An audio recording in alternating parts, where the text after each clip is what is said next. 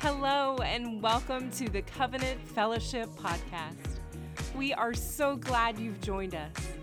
Today's message is here to help you preach the good news everywhere in your day-to-day life. Here at Covenant Fellowship, we accomplish this by encountering God, loving people, and serving others with everything we've got. Now let's dive in.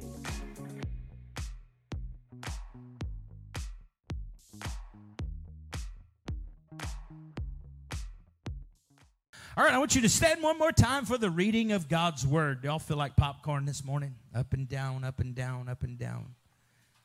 2 Chronicles chapter 32. And here we go. The Bible says, after this. Verse 9. How many know to say after this, there has to be a before this? After this. We'll fill in that blank for you in just a few moments. Sennacherib, king of Assyria, sent his servants to Jerusalem, but he and all the forces with him laid siege against Lachish. To Hezekiah, king of Judah, and all Judah who were in Jerusalem, saying, Thus says Sennacherib, king of Assyria, In what do you trust, that you remain under siege in Jerusalem? Does not Hezekiah persuade you to give yourself over to die by famine and by thirst, saying, The Lord our God will deliver us from the hand of the king of Assyria? Has not this same Hezekiah taken away his high places and his altars and commanded Judah and Jerusalem, saying, You shall worship before one altar and burn incense on it? Do you not know that I and my fathers have done to all the peoples of the lands? We were gods to the nations of those lands in any way were the gods of those nations, of those lands in any way able to deliver their lands out of my hand?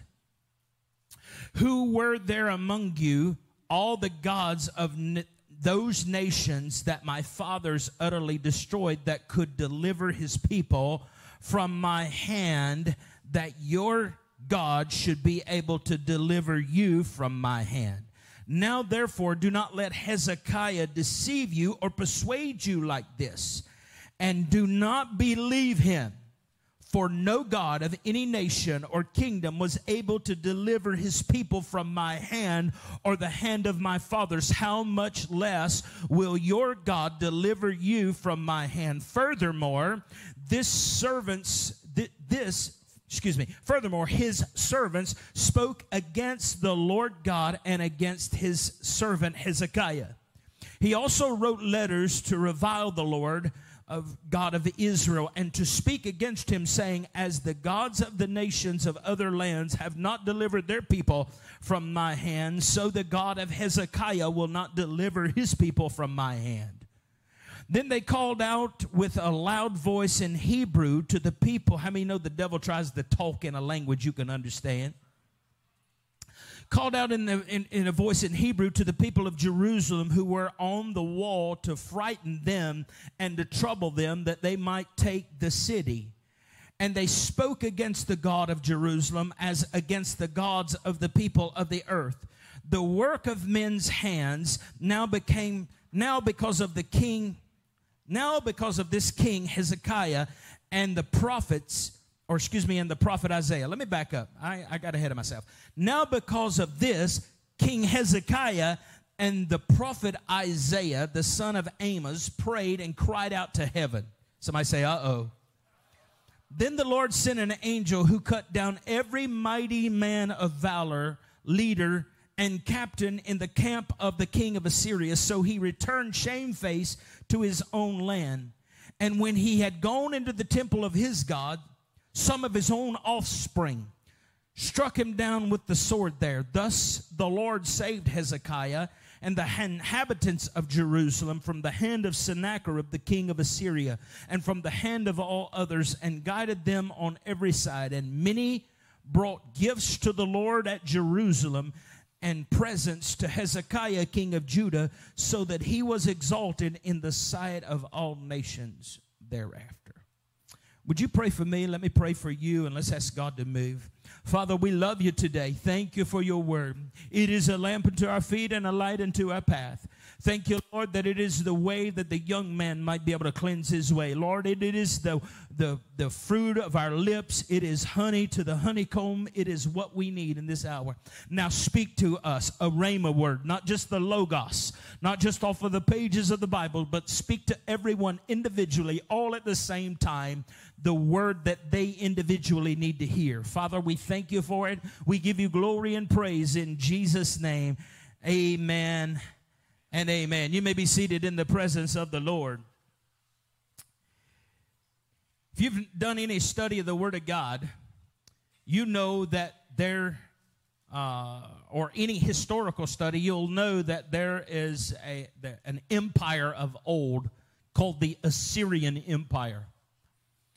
And when you look at the history of the Assyrian Empire, you'll recognize that it was one of the most brutal empires on the face of the earth as it existed. There are things about the Assyrians that when you read history is so appalling. They would cut off limbs of people, arms and legs, ears, tongues, gouge out eyeballs, all with the idea that you don't speak against, you don't act against the Assyrians. And when you read of their brutality and their show of force, they did this as they were conquering empires throughout their reign and their time. And as they were conquering these different places, obviously they made their way to the nation of Israel. And if you know history, you know it was the Assyrians that conquered the northern tribes, where the capital city was Samaria. The northern tribes of Israel, the 10 of the north, the kingdom of Israel was destroyed by the Assyrians. And the southern kingdom, which is called Judah, the southern kingdom, which consisted of Judah and Benjamin, the southern two kingdoms now were being threatened by this superpower. And they're being threatened, and the king that is reigning at this time, his name is Sennacherib. And Sennacherib is one who is so brutal. If you read some of his conquest, you'll hear his own brutality. There's an archaeologist who was digging in Mosul, Iraq, and unearthed a very famous cylinder. This cylinder looked more like a prism. When they unearthed this and was reading some of the old language, you find that Sennacherib signs his name and talks about different things that he done. And one of the things that he talks about on this cylinder is this very story that I just read to you in the scripture. He writes on there that he had laid siege to the nation of Israel, and that he was, because Hezekiah refused to pay the tax, this enormous tax, that now he was going to attack the southern kingdom of Judah. And he had started his attack and overtook 46 cities. He said, I overtook 46 cities from King Hezekiah, and he blockaded himself in Jerusalem like a little bird in a cage. And it ends there. It ends there because now during this time, he goes to battle in Lachish. And he's taking another city, but he sends 3 people. This same story is in the book of 2 Kings chapter 18. You'll find the name of the 3 guys that he sends, along with around 200,000 soldiers. Isaiah says it's 198,000 because you can see this in the book of Isaiah. And so it's an incredible story that is both biblical and historically accurate, because you know how many know the Bible's true. Some people struggle with the Bible. I got past that a long time ago.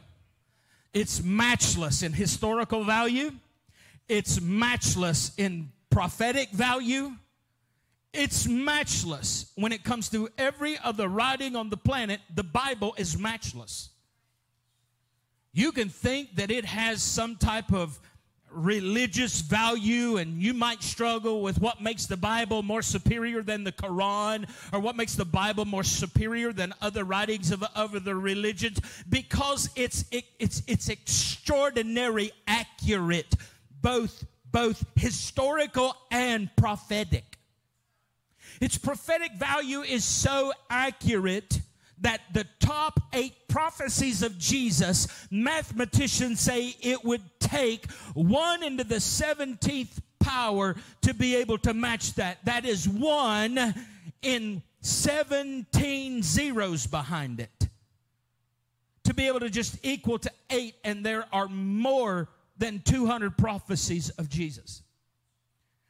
So the top 8 are powerful, powerful things, such as where he would be born, how he would be born through a virgin. I mean, like, who else would match up to that? Its prophetic value is so high. And so as archaeologists are digging in some of these places where Assyria, the Assyrian Empire's hub was, mostly in Iraq, they're unearthing some things, and this is one of the things that they unearthed was this cylinder of Sennacherib. And here he is threatening the people of God. Now he is ruling in a large area of the east, and he has come to the time whereby he is fed up with the fact that this guy Hezekiah in a land called Judah, which means praise. So how many know it's scary to attack praise? Now I don't want to go down just a little hype moment right here, but just so that you understand, don't ever criticize somebody else's praise. Don't ever get to the place that you're willing to attack praise. Well, I just don't like that. I just don't like that. You better be careful attacking praise. God, listen, the top 10 tribes, they all fail. They all fail. But the lower tribes in Judah, God says, you ain't attacking this place. There's a prophecy about that, and we'll get to that in just a few moments. But the king of Assyria, here he comes. He's ready to attack. He's ready to get this thing on, and he's going to attack. His name is Sennacherib. Now, how many know the Bible names mean something? There's usually, that was actually something of the culture of old, is that people didn't just name people cool names. People's names meant something. Sennacherib's name, do you know what his name means? The sin god of many brothers. The sin god of many brothers. Isn't that crazy? The sin god. Who would want to be named the sin god? But that gives you a little bit of inkling in the way he saw himself as a god. He saw himself as a god, and he would go to these other nations who worship false gods. And as he destroyed them, it only led to feed his ego and his thinking. When he went to different lands and he would overthrow that country, and let's say that country like some of those who worshipped Dagon. Do you remember the Philistines worshiped Dagon, for instance? Let's say when Sennacherib went to a country and they worshiped Dagon and he was able to overthrow the country, it fed into his mindset, I really am a god, and I'm more superior than any of these other gods. And you hear this throughout this passage of Scripture. You hear this to the point that he begins to take on the mindset that I am a superior God and no other country is able to withstand me. He sows that into some leadership of his army who truly believe. There are writings of folks who truly believed that Sennacherib was a god, that the gods had come down in Sennacherib, and that they are now ruling in this area. And how many know evil can persuade a lot of people? Some of you don't know because we're getting farther and farther away from the Holocaust, but evil can persuade a lot of people to do things that is so grotesque and terrible. So Sennacherib coming in, he's got some people fooled. Because in reality, he's only got a mask on. It's about a creepy looking mask, isn't it? This is my illustration today. My creepy mask. I'm not going to put it on because it kind of creeps me out in and of itself. I might just hold it up a little bit. Might use this a little bit throughout this series here. I hope you get this. What really has happened is that Sennacherib, through his image, his mindset of himself, actually is masking something behind him that throughout this series we're going to unearth. And I pray that helps every single one of us understand some thought processes that led potentially to the overthrowing of the 10 nations, or the 10 tribes, the northern nation of Israel, and that overthrew so many other people. So let's look at this for just a few minutes. Sennacherib praised himself as God.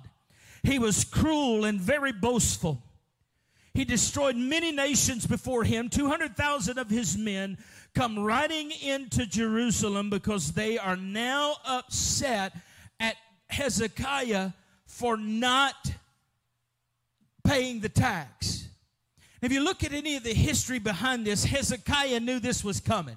How many know when you start resisting and you start just devoting yourself to God, it's only a matter of time for the enemy sees you as a threat? Talk to me, somebody. How many know that's why it's so important for somebody that when they first get saved, man, you got to get on them. We got to get on. We talked about this yesterday in Statement. We really got to get on making sure that we help them, because the enemy sees that as a threat now. When you start saying, I'm going to serve God, I'm going to listen to what he says, I'm going to have my faith built by the word of God, how many of you know that the enemy don't like that? Hezekiah is saying, we're not going to serve any other God but Jehovah. Listen, if you read about Hezekiah, when he first takes the throne of the southern kingdom of Judah, he leads one of the greatest revivals in the nation's history. His dad had gotten into pagan worship, and they had built shrines and altars to false gods throughout Israel. And Hezekiah goes and tears all of those down, including the one in his own dad's yard. He tears them down. He utterly destroys them. And he says, no, we're not going to worship false gods here. We're only going to worship the one true and living God, Jehovah. That's who we're going to worship.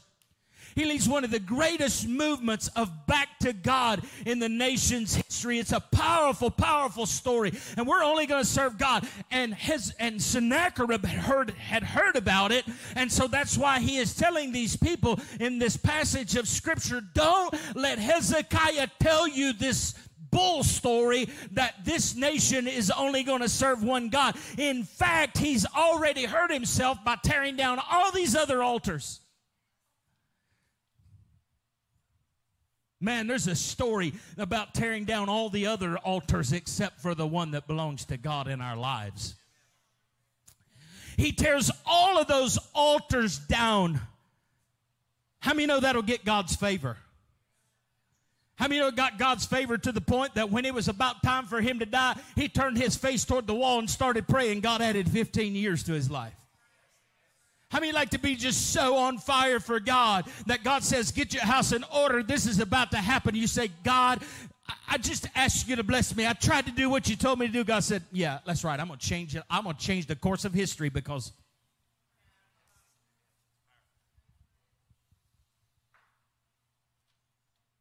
the same story, as I told you, is found in 2 Kings chapter 18. 2 Chronicles doesn't name these guys.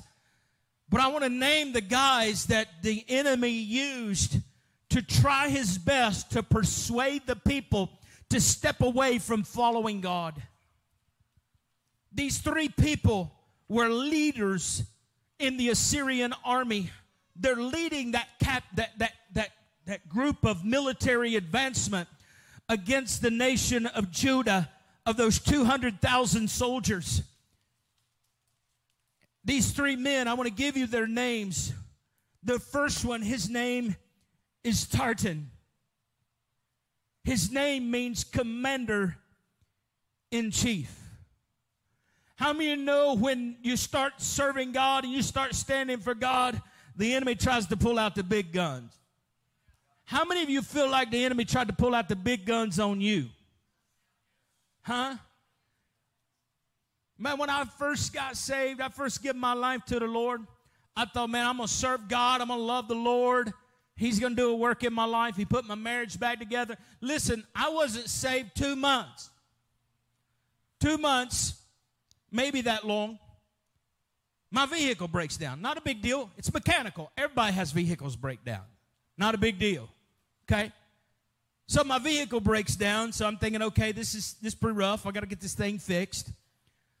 So I don't have another vehicle to drive. My wife needs a vehicle because she's going to church or going to school at ETSU. Dear God, not a church. Going to school at ETSU. And I need to go to work. And so the pastor lets us borrow a vehicle. I'm thankful for Brother Wright. He let me borrow a vehicle. A white Ford Crown Victoria. A 23-year-old in a white Ford Crown Victoria. I wanted to drive. No, just kidding. I'm driving this Crown Victoria. And we hadn't had this thing 2 days. And my wife, one day she says, my car is overheating. And I'm thinking, okay, it's got a busted radiator hose or something on it. Maybe even a hole in the radiator. I don't know. Small fix. And so I'm driving the Ford Crown Victoria. My wife's vehicle breaks down. I look at seeing what's going on with it, and the freeze plug in the back of the block of the motor has rusted through. In other words, it's not going to be an easy fix. This is going to have to be pulling the motor out because the freeze plug was against the back of the firewall of her Dodge Daytona.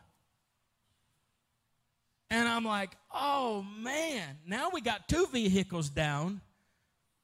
And so it has to go to the shop. And the pastor says, no problem, I got another vehicle. Praise the Lord.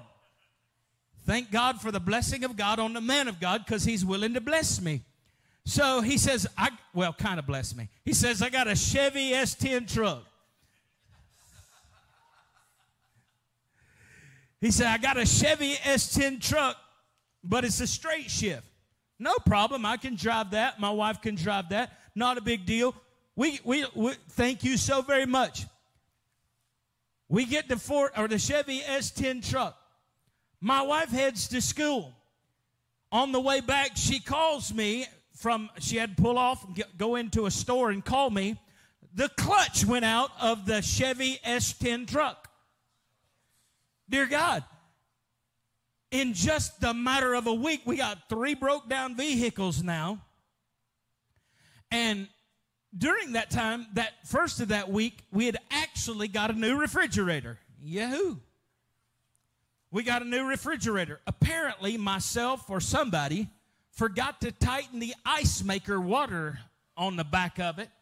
We were going to work at the end of the week. 3 vehicles broke down. We're at the end of the week. The back of that comes off of the refrigerator, and all day long, we only lived in a 14 by 60 mobile home, single wide trailer trash right here. And I don't mean your trash if you live in a trailer. I don't mean that. Just, the nostalgia that goes with when somebody hears that. So we're living in a 14 by 60 mobile home. The back of it pops off, and I don't know it. I come home that day in that Ford Crown Victoria, and I open the door. I unlock the door. I twist the handle, and the door won't open. I don't understand what is wrong with the stupid door. It's not opening, and I put my shoulder in it. The top of the door leans. The bottom moves about this much. The floors had bowed up so bad I couldn't get the door open. I found out that the back of that little neoprene hose had come off, and the house had been flooded. The floors were warped. The cabinets were destroyed on the bottom, and I'm like, dear God, this serving Jesus stuff ain't working for me. I just recently got saved, and all of this begins to happen.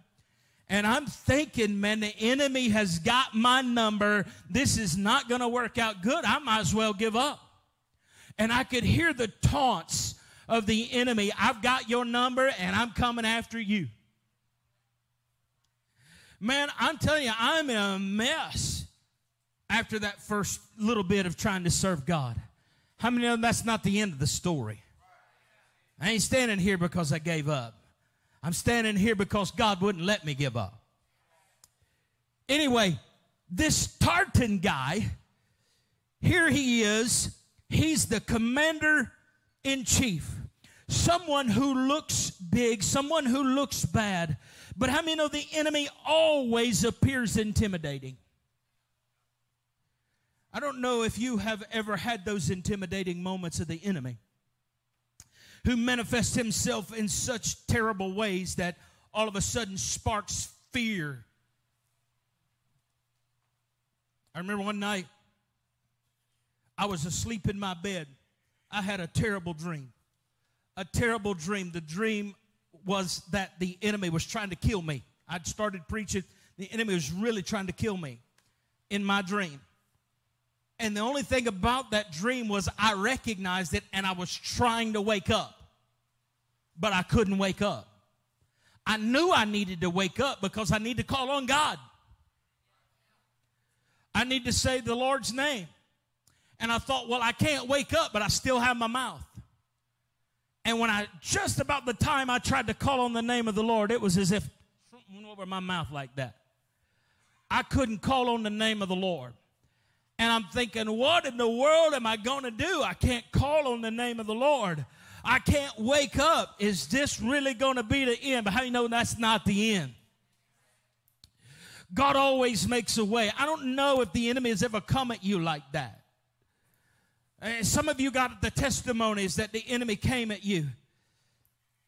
Some of you may recognize this mask because I ain't always lived at the foot of the cross, and probably you haven't either. This mask is one that is notorious for the guy Michael Myers, who basically was a young child lunatic who later became a murder fiction, okay? Terrible fiction. But they made a bunch of movies about it. And just the view of that mask would spark fear in you, because it's so stoic and so intimidating, so blank, hollow eyes. Just a very, very terrifying thing. Many of you need to understand sometimes the enemy comes looking just like this. And it has the potential to make you shrink back. Has the potential to make you feel helpless. Has the potential to make you feel like, how do I get victory? How many know the enemy always comes with a plan to try to destroy your life? For as long as you live and as long as you serve God, there's going to be seasons and times in your life that the enemy is going to come at you in a very intimidating way. Even when the enemy came to try to destroy Jesus as a little baby, he came back later in the wilderness. And even after the wilderness, he came back at another season and at another time. And someone would say, wait a minute, why would I have to keep fighting this? Because the enemy truly thinks he can win. What you got to understand is you got to believe that there's no way he can. Come on, somebody. The just lives by faith. But you got to have something to build your faith on. I'm glad you're here this morning, because the Bible says faith comes by hearing, and hearing by the word of God. So you know what I know what's happening this morning? I know that through all of these stories and things I'm trying to tell you about the Word of God, something is happening in your innermost being, and I believe faith is going to come alive. This first guy, he thinks he's commander-in-chief. He's the guy in control. But the Bible says something about the enemy. The Bible says something about the enemy in Isaiah 14. It says, yet you shall be brought low to down to Sheol, or that's the Old Testament word for hell, to the lower depths of the pit. Those who see you shall gaze at you and consider you, saying, who is this that made the earth tremble and kingdoms to shook? Many think that that was a prophecy not just about the devil, but potentially also the king of Assyria. Because as I read in this passage of Scripture just a few moments ago, when Hezekiah goes to pray, he partners with a prophet called Isaiah. So some think that that was not just a prophecy about the doom of the devil at the later years, but it was a prophecy. There's a theological term that says for the now and later process of the prophecy. Yes, it means for the doom of Assyria, but it also means for the doom of the devil. Can you say amen to that? And so there's a scripture that says that the enemy is going to be destroyed. How many of you know that it's important to get a word of God that gives you the promise that the enemy shall be destroyed? Say amen. The second guy that comes against them, his name is Rabazar, and his name means chief of heads. How many know the enemy uses a lot of talking heads? The enemy uses a lot of talking heads. When the enemy is out to destroy you, he doesn't just come sending the big guns. There's always somebody to back him up. There's always somebody who believes the lies of the enemy, all of the sin lies of the enemy, of the sin god, and starts believing in those, and then turns their aggression against the people of God and starts saying things, backing things that others say up. They may tell you that going to church ain't worth it, that serving God ain't worth it, that praying ain't worth it, that shouting's not worth it, that speaking in tongues is dumb, that laying hands on a people is crazy, all the stuff them church people do, that's foolish. All those places they won't go and those things they won't get involved in, that's a bunch of stupidity. That's a bunch of hogwash. It's just religion. How many know you've heard it all? Come on, somebody. How many know you've heard it? People been in your face talking about it. People's been in my face talking about it. People said to me, you're a preacher? You propagate and pollute people with that stupidity from the Bible? How many, they say things like, oh, the magic guy in the sky? You believe in that? What kind of foolishness is that? People will say all kinds of things. There's plenty of talking heads to try to tell you that there's no way to win, that God is distant, that God doesn't want to have anything to do with you. But I'm thankful that my Bible says the devil is he's a liar. Yeah, I'm thankful. I'm thankful for that. You better be careful that you don't get employed as one of the talking heads for the enemy. We got so much to unmask over the next couple of weeks. I pray that you're here for all of this entire series. Today is just an overview. We'll dive in a little bit deeper as this time goes on. The enemy is it's as if though he's employed other people that walk around willing to spout off the threats. So you got to get the picture. Hezekiah is shut up in Jerusalem. He is, but how many know he had a plan? I went to Jerusalem. I went to Israel in 2007, and I got to go to Hezekiah's tunnel. You don't know what Hezekiah Tunnel is if you hadn't done any of the history of it. And if you can see a little bit of it in the scripture, but you got to go there to see it. It's a powerful thing.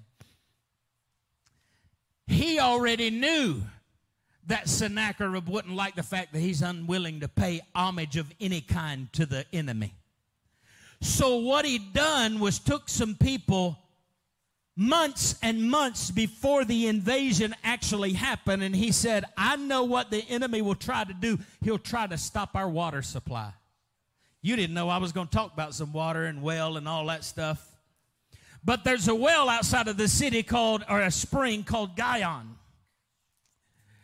And that was the water supply for the city, the fresh spring water supply for the city. And he knew one of the battle tactics of the enemy is stop the water. Because if the enemy can stop the water, he'll thirst people to death. I'm so glad for the wellspring of the Holy Ghost and the flowing water of the Spirit of God that is free to move in this place. Aren't you glad of that? Say amen. How many of you know that's the water supply that keeps us from thirsting from anything else? Because this well we drink from, there's nothing else will satisfy. Come on. Do I have any witnesses in this building today that there is a river whose streams shall make glad the city of our God? How many of you know that the Lord is like a river, a strong flooding river that brings life, as Rachel opened up with this morning? Hezekiah knew he was coming, and through solid rock, back before dynamite, back before pneumatic tools, back before hydraulic tooling, they cut through solid rock for 1/4 of a mile to tap into a water source that would flow under the city. You can go down into it today and see it. They built a channel so that the water would flow from the spring into the city. Because I believe God prepares his people for battle. And I believe one of the first things he's going to tell us to prepare for, you better have a flow of water coming into you. You better have a flow of the Holy Ghost coming into your life. You better have a flow of God's goodness coming into your life. Can you say amen to that one right there? The beauty of this history is amazing. He makes this water supply come so that when these enemies come and they think they can stop the water supply and thirst these people to death, where they'll just actually open the door and tell the enemy to come on in. There was a time in the nations, he did this with the northern kingdom, and you know what they started doing? Drinking their own urine.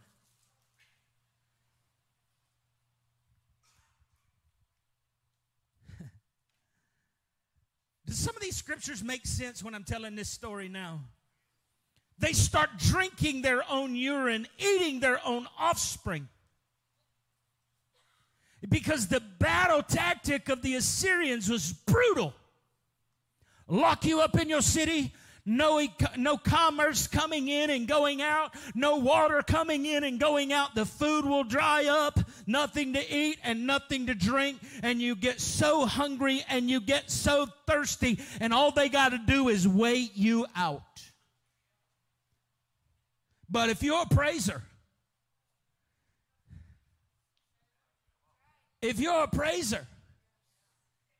when you live in Judah, come on somebody, when you live in Judah, you want to know why we make so much noise around here, why we're not a skirt to praise God? Because I recognize there's something happens in Judah that doesn't happen anywhere else. God begins to move. God is in that place. God moves in the praises of his people.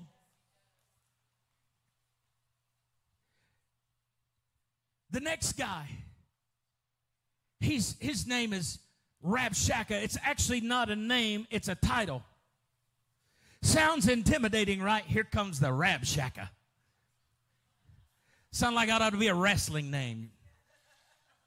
Rabshakeh off the top rope. How many of y'all watched wrestling growing up? NWO? No. The Four Horsemen. How many of y'all remember Sting? Y'all remember when Sting faced the fake Sting that dressed up just like him?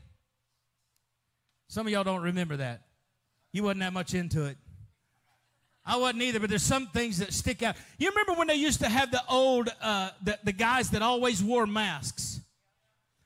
And the match plot was to get the dude down, get the mask off of his face, and see who's really trying to fight you.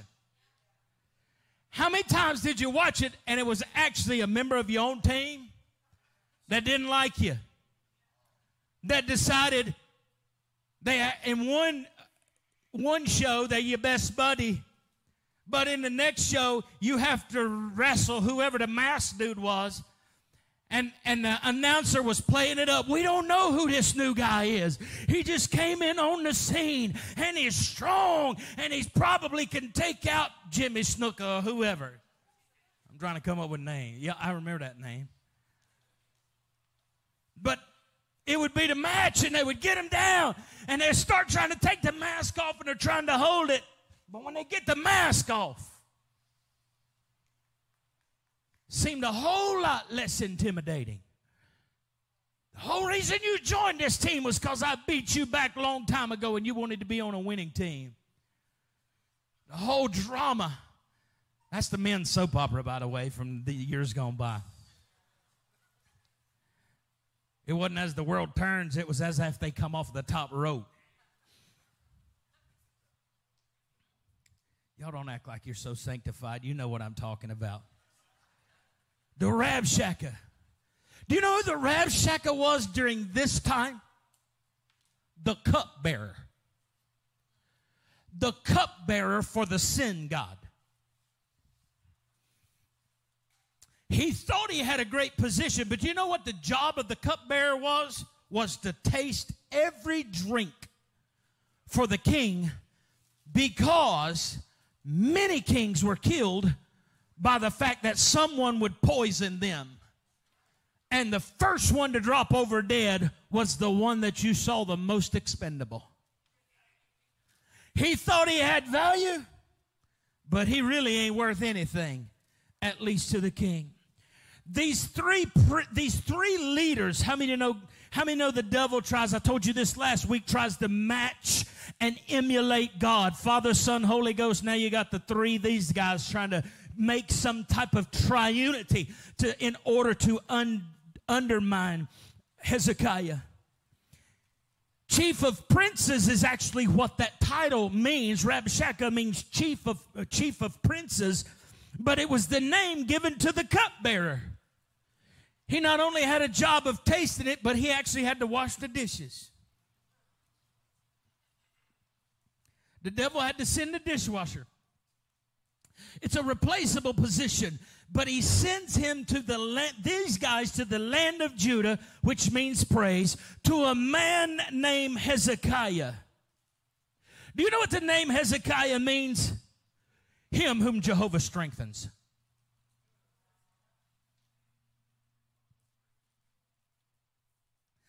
The devil needs to watch his battles. Come on, somebody. Him who the Lord strengthened. I don't know about you, but has God put his strength in you? I don't know about you. Have you read scriptures about God making you more than a conqueror? Let me translate. God strengthened you. Have you heard of scriptures that God making you the head and not the tail? Deuteronomy 28. Him whom God strengthened. Talking about now we are the temple of the Holy Spirit. How many know when the Spirit of God's in you, that's a strengthening? Talk to me, somebody. I know y'all ready to go eat chicken, but give me just a couple more minutes. Him whom Jehovah strengthened. Here's what he does. He gets with a prayer partner. The prophet Isaiah. Do you know what the name Isaiah means? The salvation of the Lord.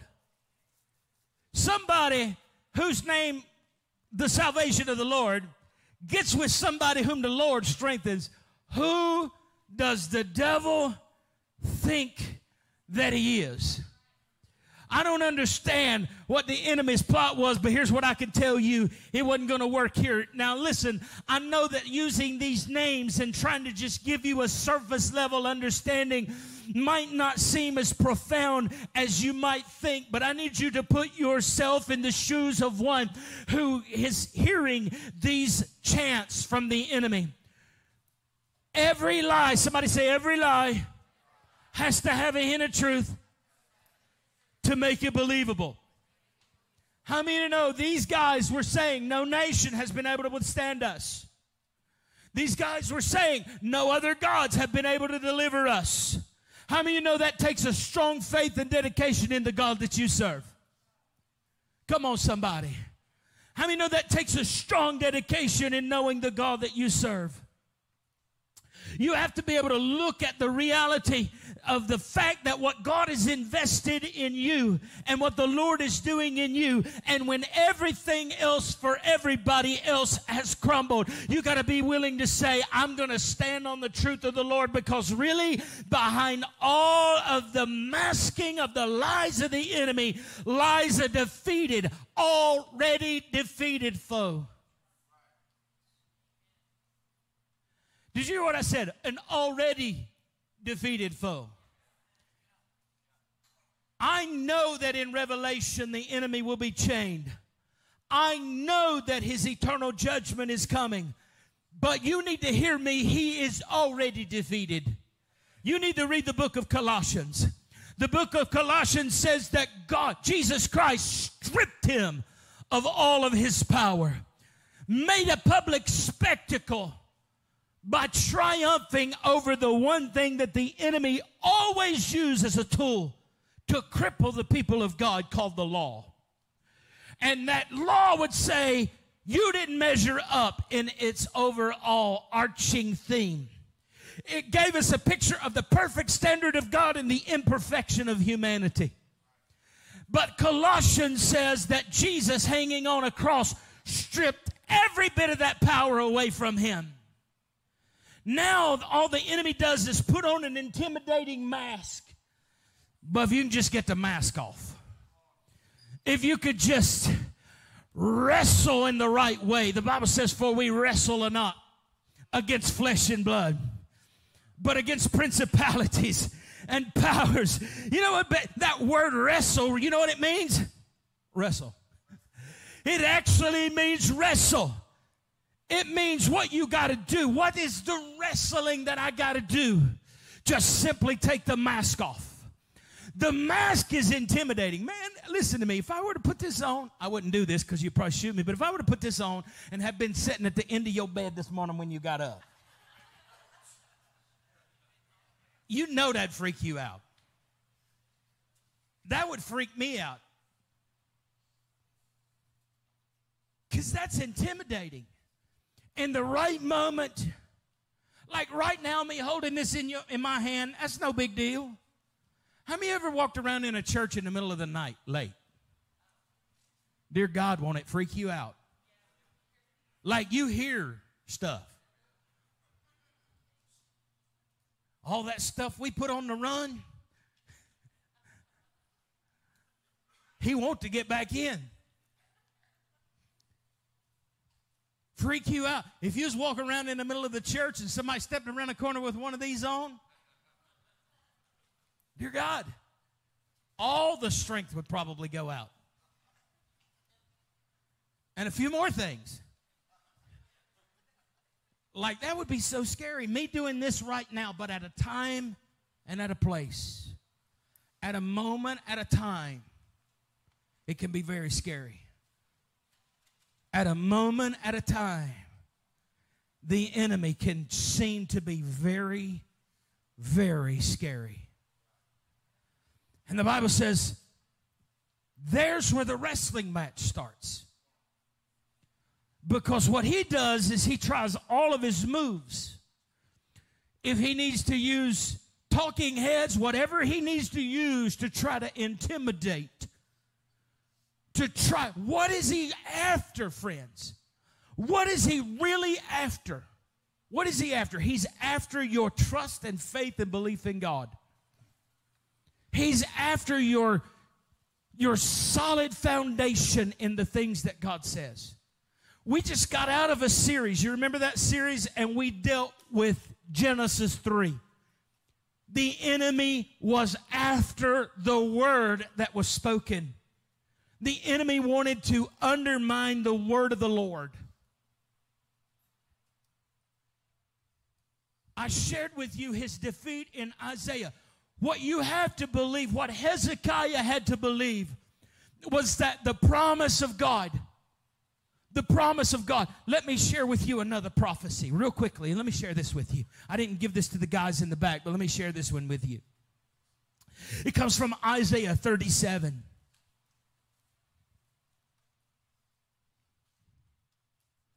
It says, Isaiah 37, 33 through 35 says, therefore, Thus says the Lord concerning the king of Assyria, he shall not come into this city, nor shoot an arrow there, nor come before it with shield, nor build a siege mound against it. By the way that he came, by the same shall he return, and he shall not come into this city, says the Lord, for I will defend this city. I save it for my own sake and for my servant David's sake.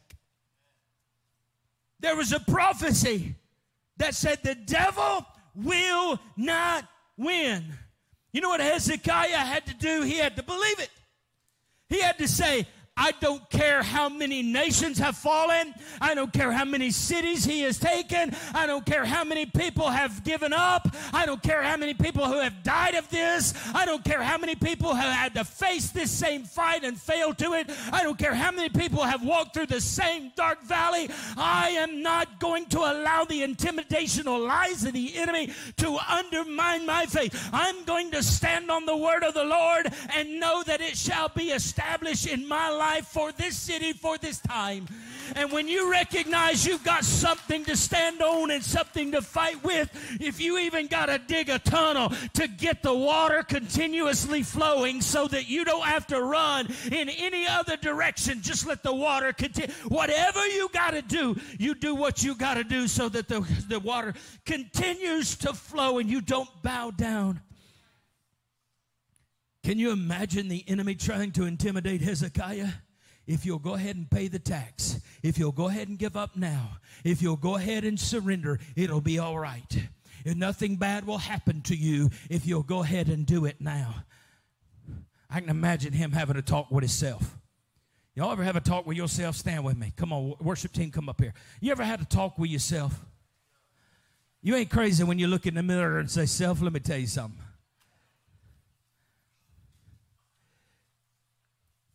You ever have a talk with yourself? You ever have to just get self by the lapels and say, self, you need to hear what I'm telling you right now? I can imagine Hezekiah, all the pressures of leadership. People saying, I don't know what we going to do. I don't know how we going to make it. How many know so many people in your family? I don't know what we going to do. I don't know how all this going to work out. All the naysayers. All the naysayers. I'm telling you one thing, bless God. It's all coming down. All the naysayers. I can imagine him under the pressure of that moment. Any of you have led a business, any of you have ever led anything, there's pressure from all kinds of sides. People want it this way, people want it that way. I can hear somebody now needing a meeting with King Hezekiah. King, now you know my brother and his family lived up there. And they came in and overthrew, and don't you know they tore the arms of their neighbors off. Because they didn't live in the right house, they didn't do the right thing, they didn't go the right. And King, I believe if we surrender and pay the tax, everything will be all right. But how many know when you stand on the Word of God and you got a promise from God, when everybody else, even if they're well-meaning souls, come trying to talk you out of it, you stand on the Word of God. Stand on the Word of God. What am I trying to unmask for you today? First off, we talked about salvation and him whom the Lord strengthened. I'm trying to unmask the fact that God still saves.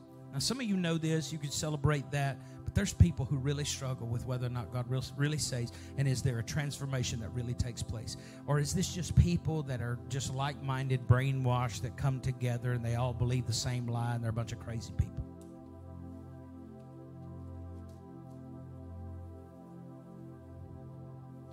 There's people that think that way, friends, because the enemy has lied, intimidated.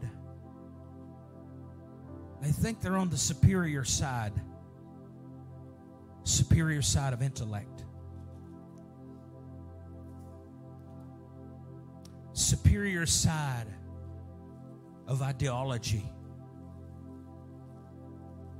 They hurl insults and lies that sometimes Christians even struggle with. I can imagine Hezekiah saying, Lord, I'm going to trust your word, but I need some prayer. I need to pray with somebody. And he gets the prophet, and they begin to pray. Now, there's many battles in the scripture, when you read them, of how wars were won. But this one is one of the most strangest times. It doesn't even really fill in the blank for us well in the scripture. Basically, what happens is nearly 200,000 people are ready to invade a city. And the next day, how the scripture says it, is an angel came through. The next day, all of them lay dead. All of them. Sennacherib in Lachish, in one battlefront, hears about what happens in Judah, and it freaks him out. Freaks him out. He goes back to his homeland, into the temple of his God. And while he is back into his homeland in the temple of his God, his own sons, actually two of his sons, come in while he is supposedly calling on his God and kills him.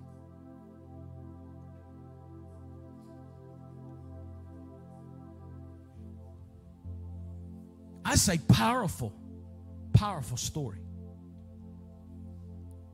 When you look at some of the historical data, there is so many things that are written about why would have this many people, and they've talked about different plagues. I'm sure somebody's already saying COVID killed them all. I don't know. They've talked about like a disease that had broken out that destroyed every single one of them. I don't know if a disease, I don't know what it was, except for to say the Bible says an angel went through and every single one of them died. And did you see what the Bible said at the very end of that passage of Scripture? Did you hear what it said?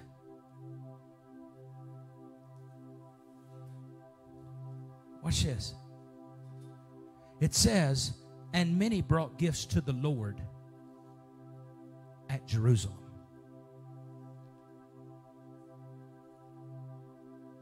And many brought gifts to the Lord at Jerusalem.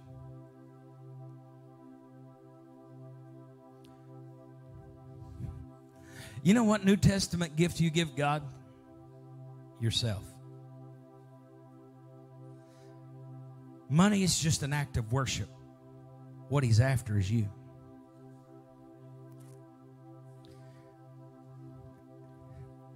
You want to see how people get born again, people get right with God? Stand for the Lord and let him show himself strong in victories. And that's where the credibility of God standing behind his word. But people who give up on it, people who quit, people who compromise on it, the world gets a tool. And that tool is to say what makes God any different than anybody else. And that wraps up this episode of the Covenant Fellowship Podcast. For more information about who we are, please visit us at cfbristol.com or check us out on Facebook, Instagram, and YouTube. We hope that you have a blessed day. And as always, just like we find in Isaiah 60, verse 1, We hope you arise and shine, for your light has come, and the glory of the Lord is risen upon you.